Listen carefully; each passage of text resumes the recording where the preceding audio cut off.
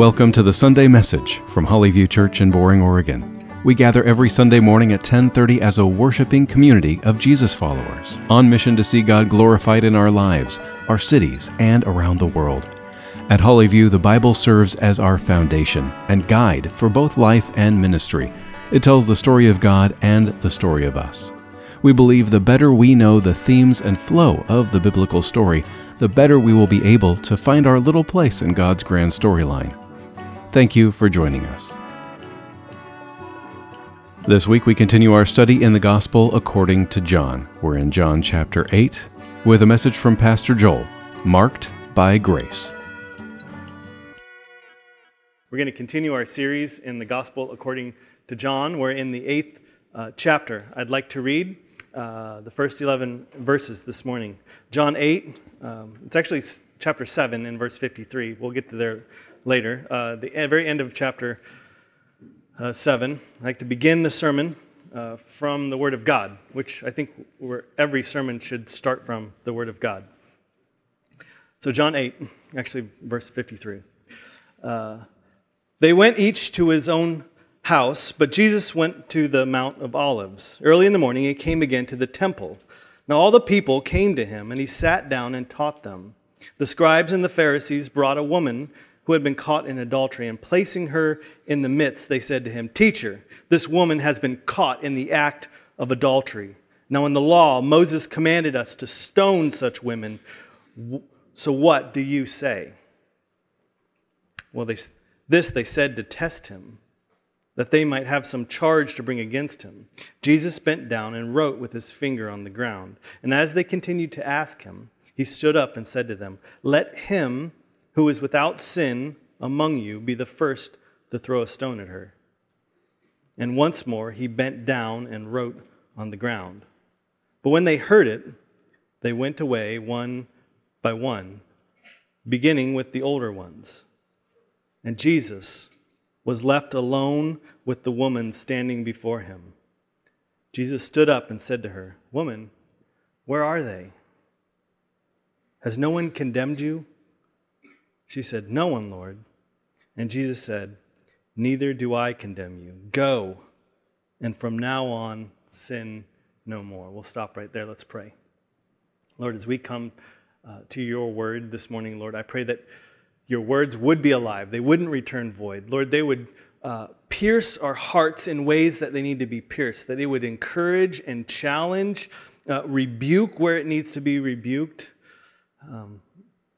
And Lord, would we know you better? Would we love you better as we leave this morning? That we wouldn't leave here the same as when we came here. We'd be more confident in who you are and what you're calling us to be. So Lord, open our eyes that we can see, open our ears that we can hear, soften our hearts that we can understand your word this morning.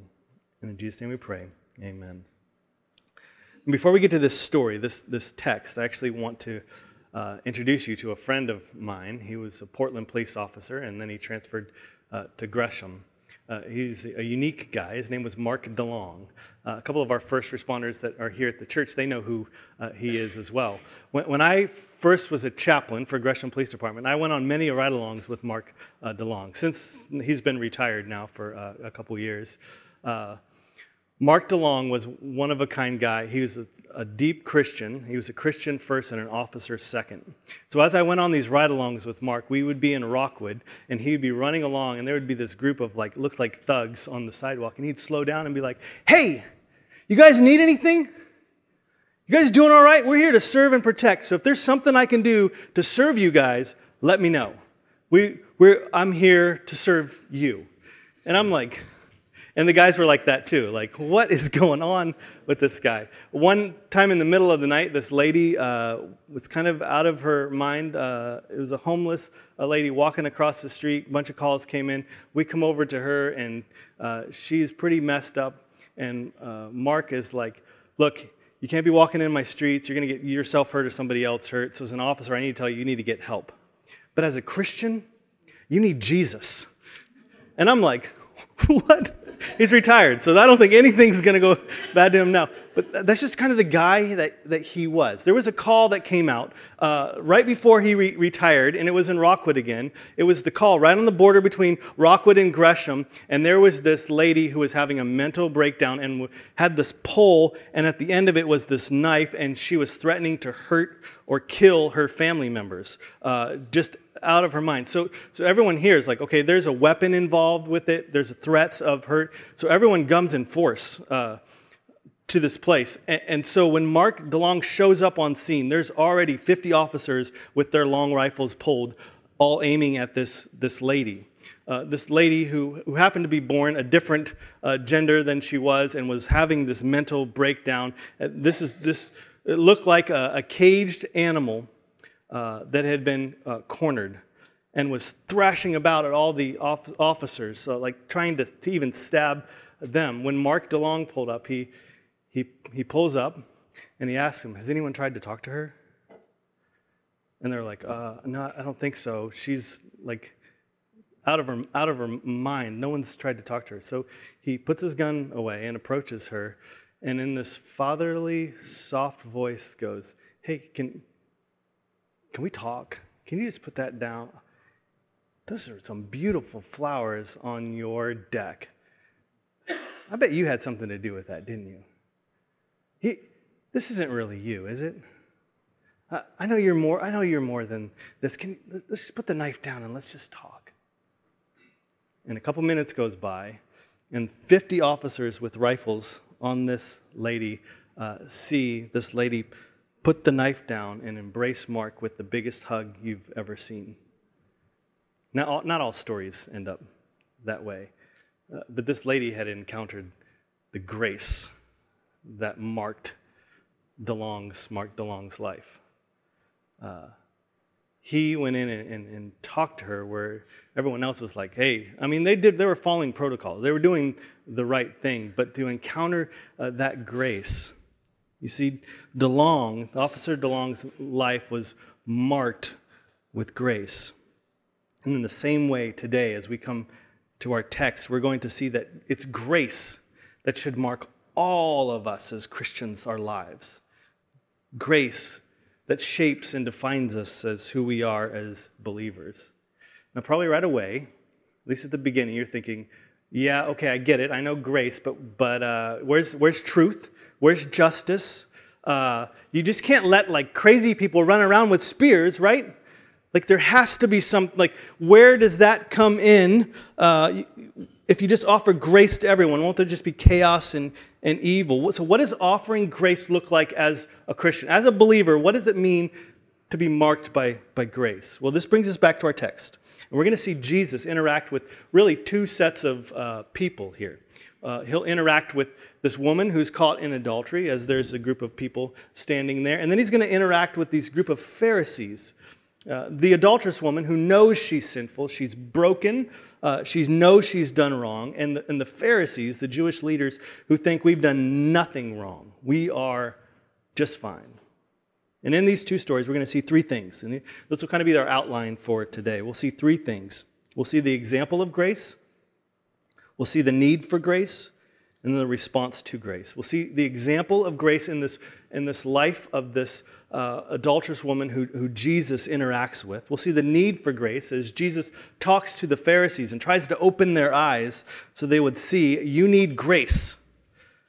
And then the last thing we'll look at is the response to grace.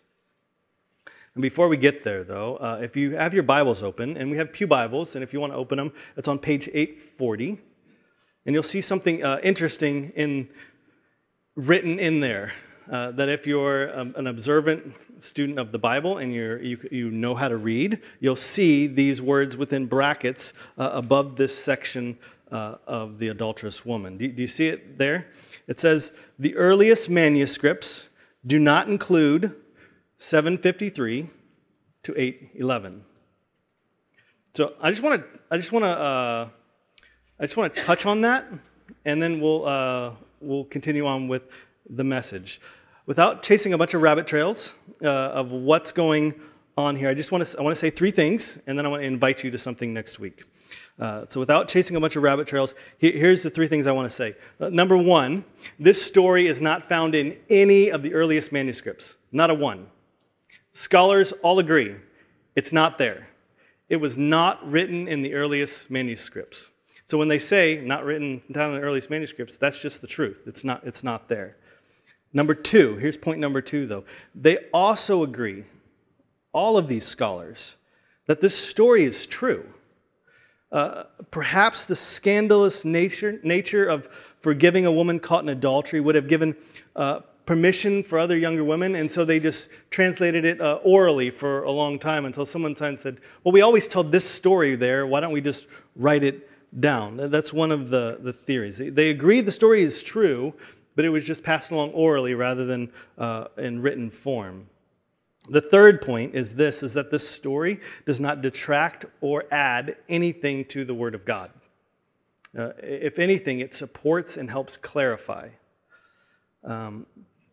This opens up a whole can of worms. It's called textual criticism. Textual criticism is the art of taking these old manuscripts that we have and how did we get to the Bible that we got to today. If you're interested in textual criticism, which is kind of a nerdy thing, I want to invite you next week to Rooted Connections, which is at 9 o'clock. And we're going to spend an hour just like 3,000-foot view of textual criticism, how we got the Bible the way we got. And there's some interesting things in there. It's kind of geeky, but it's kind of interesting to see the Bible that we have today.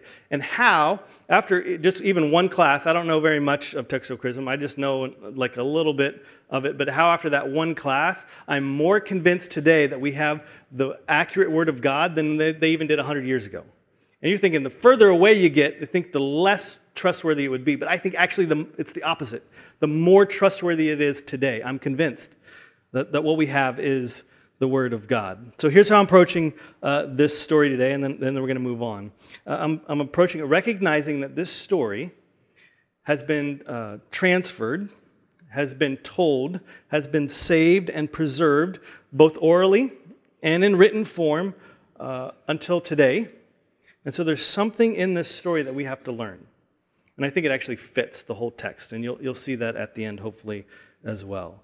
There's something in this story that God has for us this morning.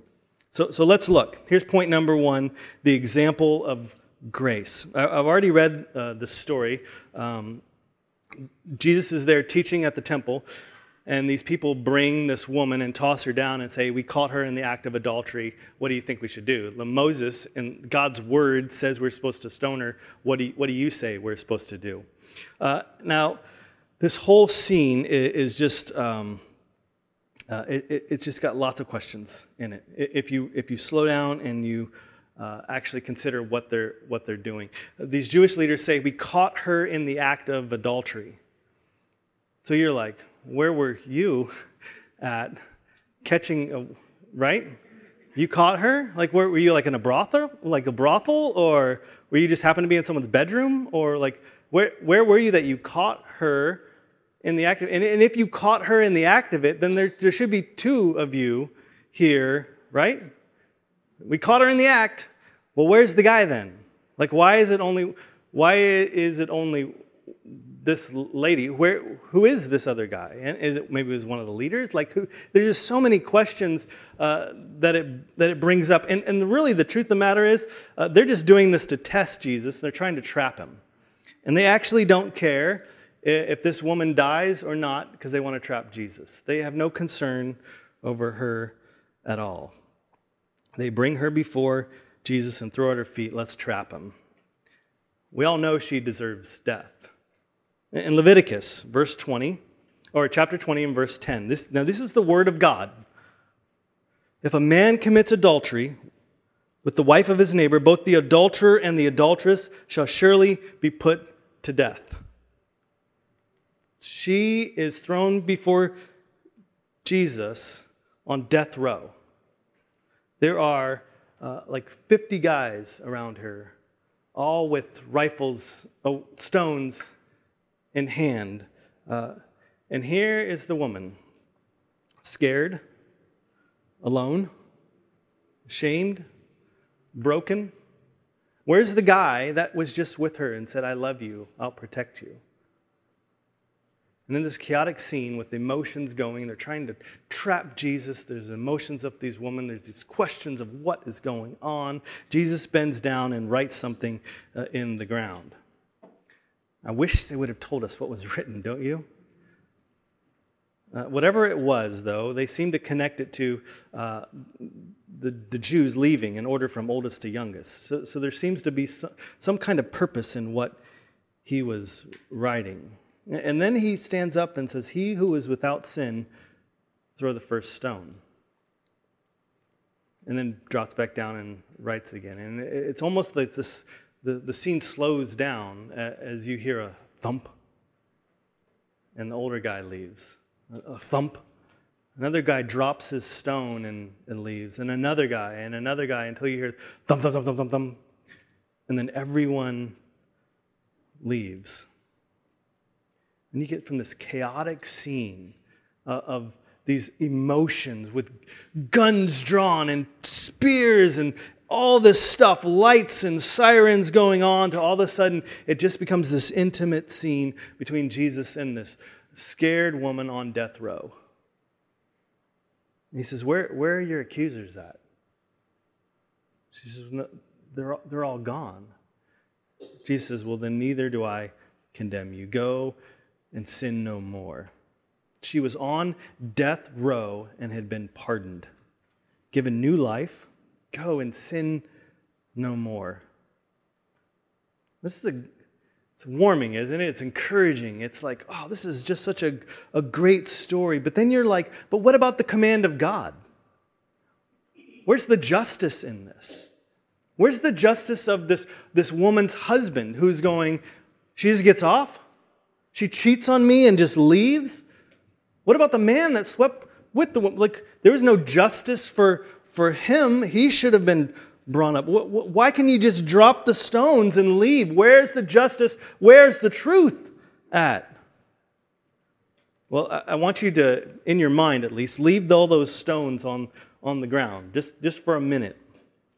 Just leave those stones for right there, and we'll pick them up at the end of the story. Here's the second point. Point number 2, the need for grace. The need for grace. And we're going to see that everyone sitting here today, no matter how pretty you look and how nice you think you have things put together, we're all in desperate need of grace. We all need it. And as we come to Jesus, who is the light and exposes who we are, our thoughts and actions and minds, we hopefully get to the point where we're like, oh yeah, I need grace. Look in verse 12. Again, Jesus spoke to them, saying, I am the light of the world. Whoever follows me will not walk in darkness, but will have the light of life. So the Pharisees said to him, you are bearing false witness about yourself. Your testimony, it's not true. Verse 21, just skipping down a little bit. So he said to them again, I'm going away, and where you seek me, and you will seek me, and you will die in your sin. Where I'm going, you cannot come. So the Jews said, will he kill himself since he says, where I'm going, you cannot come? He said to them, you are from below, I am from above. You are of this world, I am not of this world. I told you that you would die in your sins. For unless you believe that I am he, you will die in your sins. Once more, skipping down to verse 31. So Jesus said to the Jews who had believed in him, if you abide in my word, you are truly my disciples, and you will know the truth, and the truth will set you free. They answered him, we're offsprings of Abraham, and we've never been enslaved to anyone. How is it that you say you will become free? Now, if you know anything about Jewish history, to say we have never been enslaved to anyone is ludicrous. Now, what about the Egyptians?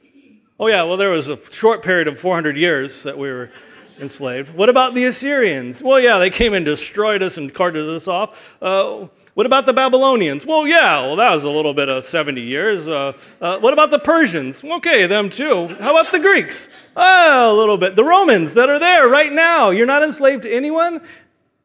The truth of the matter is they were totally blind, and that they weren't even enslaved to almost everybody. They were enslaved to sin as well, and they couldn't see it. Verse 34, Jesus answered them, "Truly, truly, I say to you, everyone who practices sin is a slave to sin.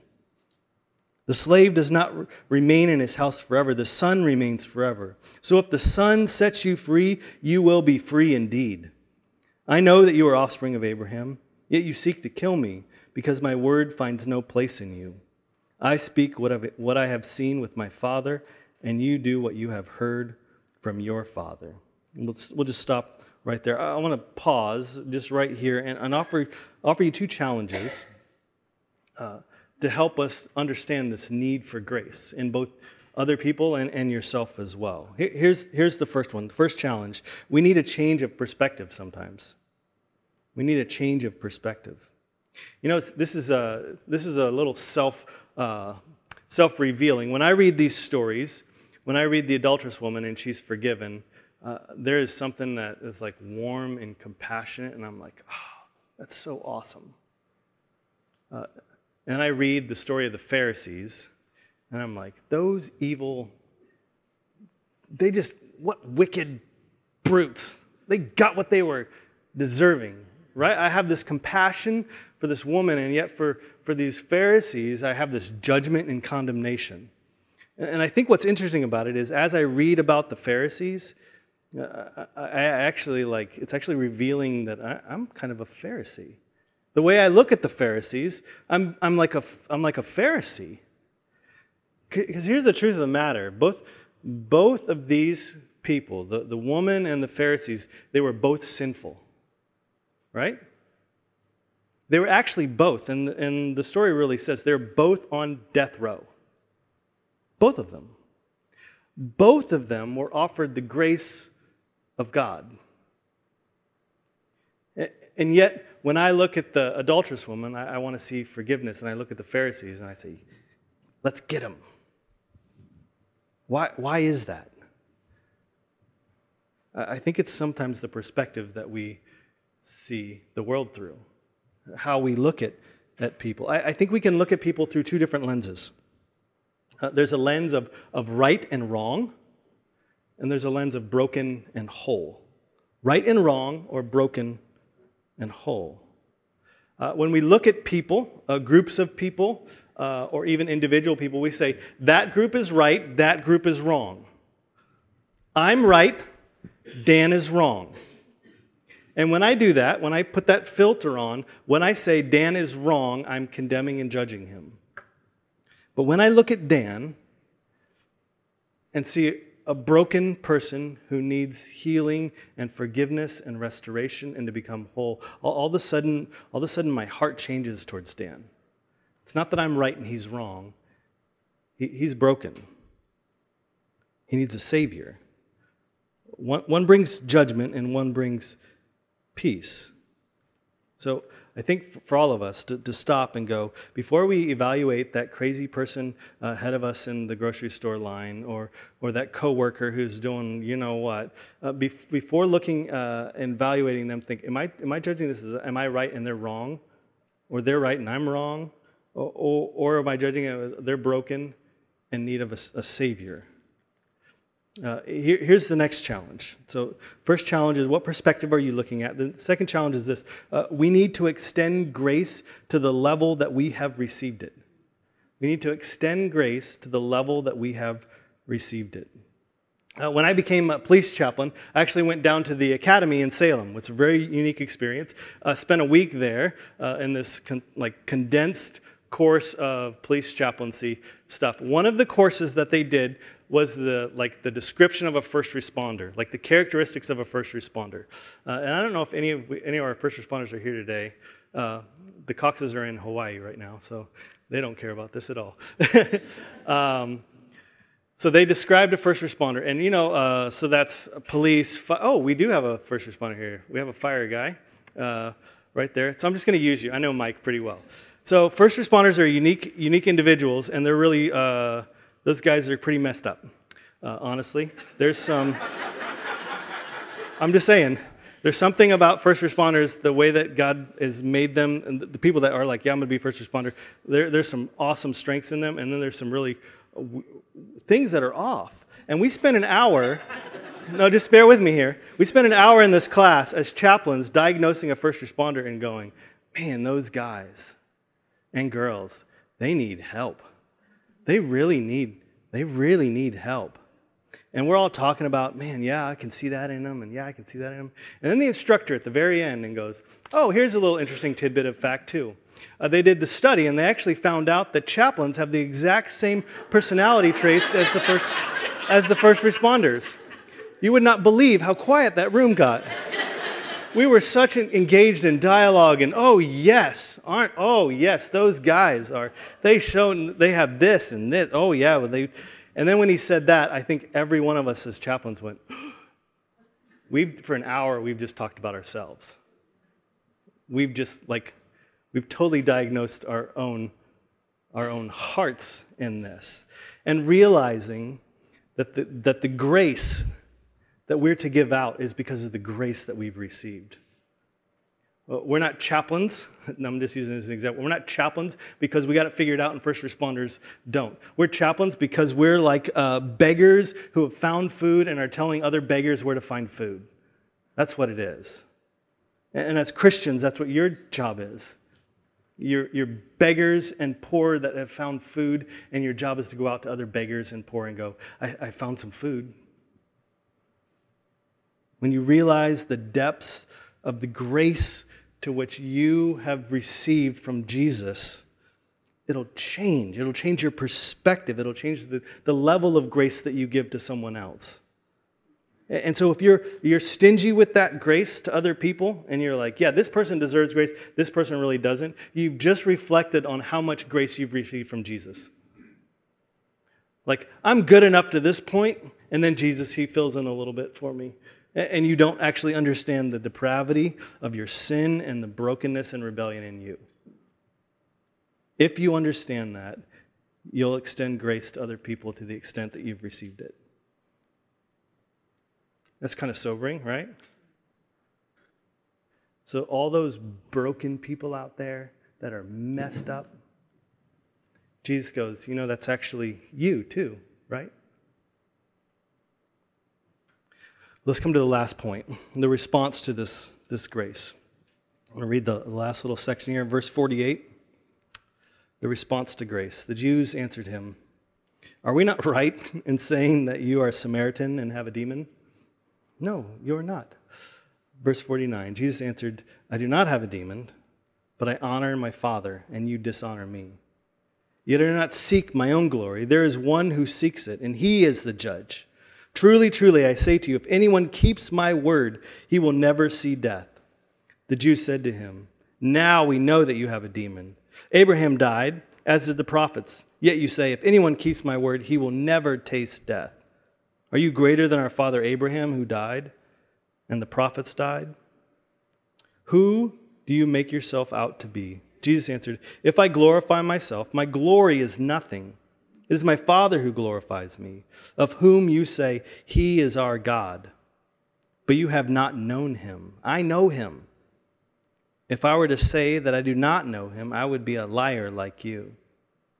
But I do know him, and I keep his word. Your father Abraham rejoiced that he would see my day, and he saw it and was glad. So the Jews said to him, you are not yet 50 years old, and you have seen Abraham? Jesus said to them, truly, truly, I say to you, before Abraham was, I am. So they picked up stones to throw at him. But Jesus hid himself and went out of the temple. How are we supposed to respond to the grace that we have received so lavishly from God? Three things from this text. The first one you find in verse 49. We honor the Father. We honor the Father above everything. Jesus steps in for this adulterous woman, and he's actually okay what everyone else thought of him. You can think of me however you want to. All I'm doing is I'm honoring my Father. Honoring my Father, which meant I'm loving the unlovable. I'm offering grace.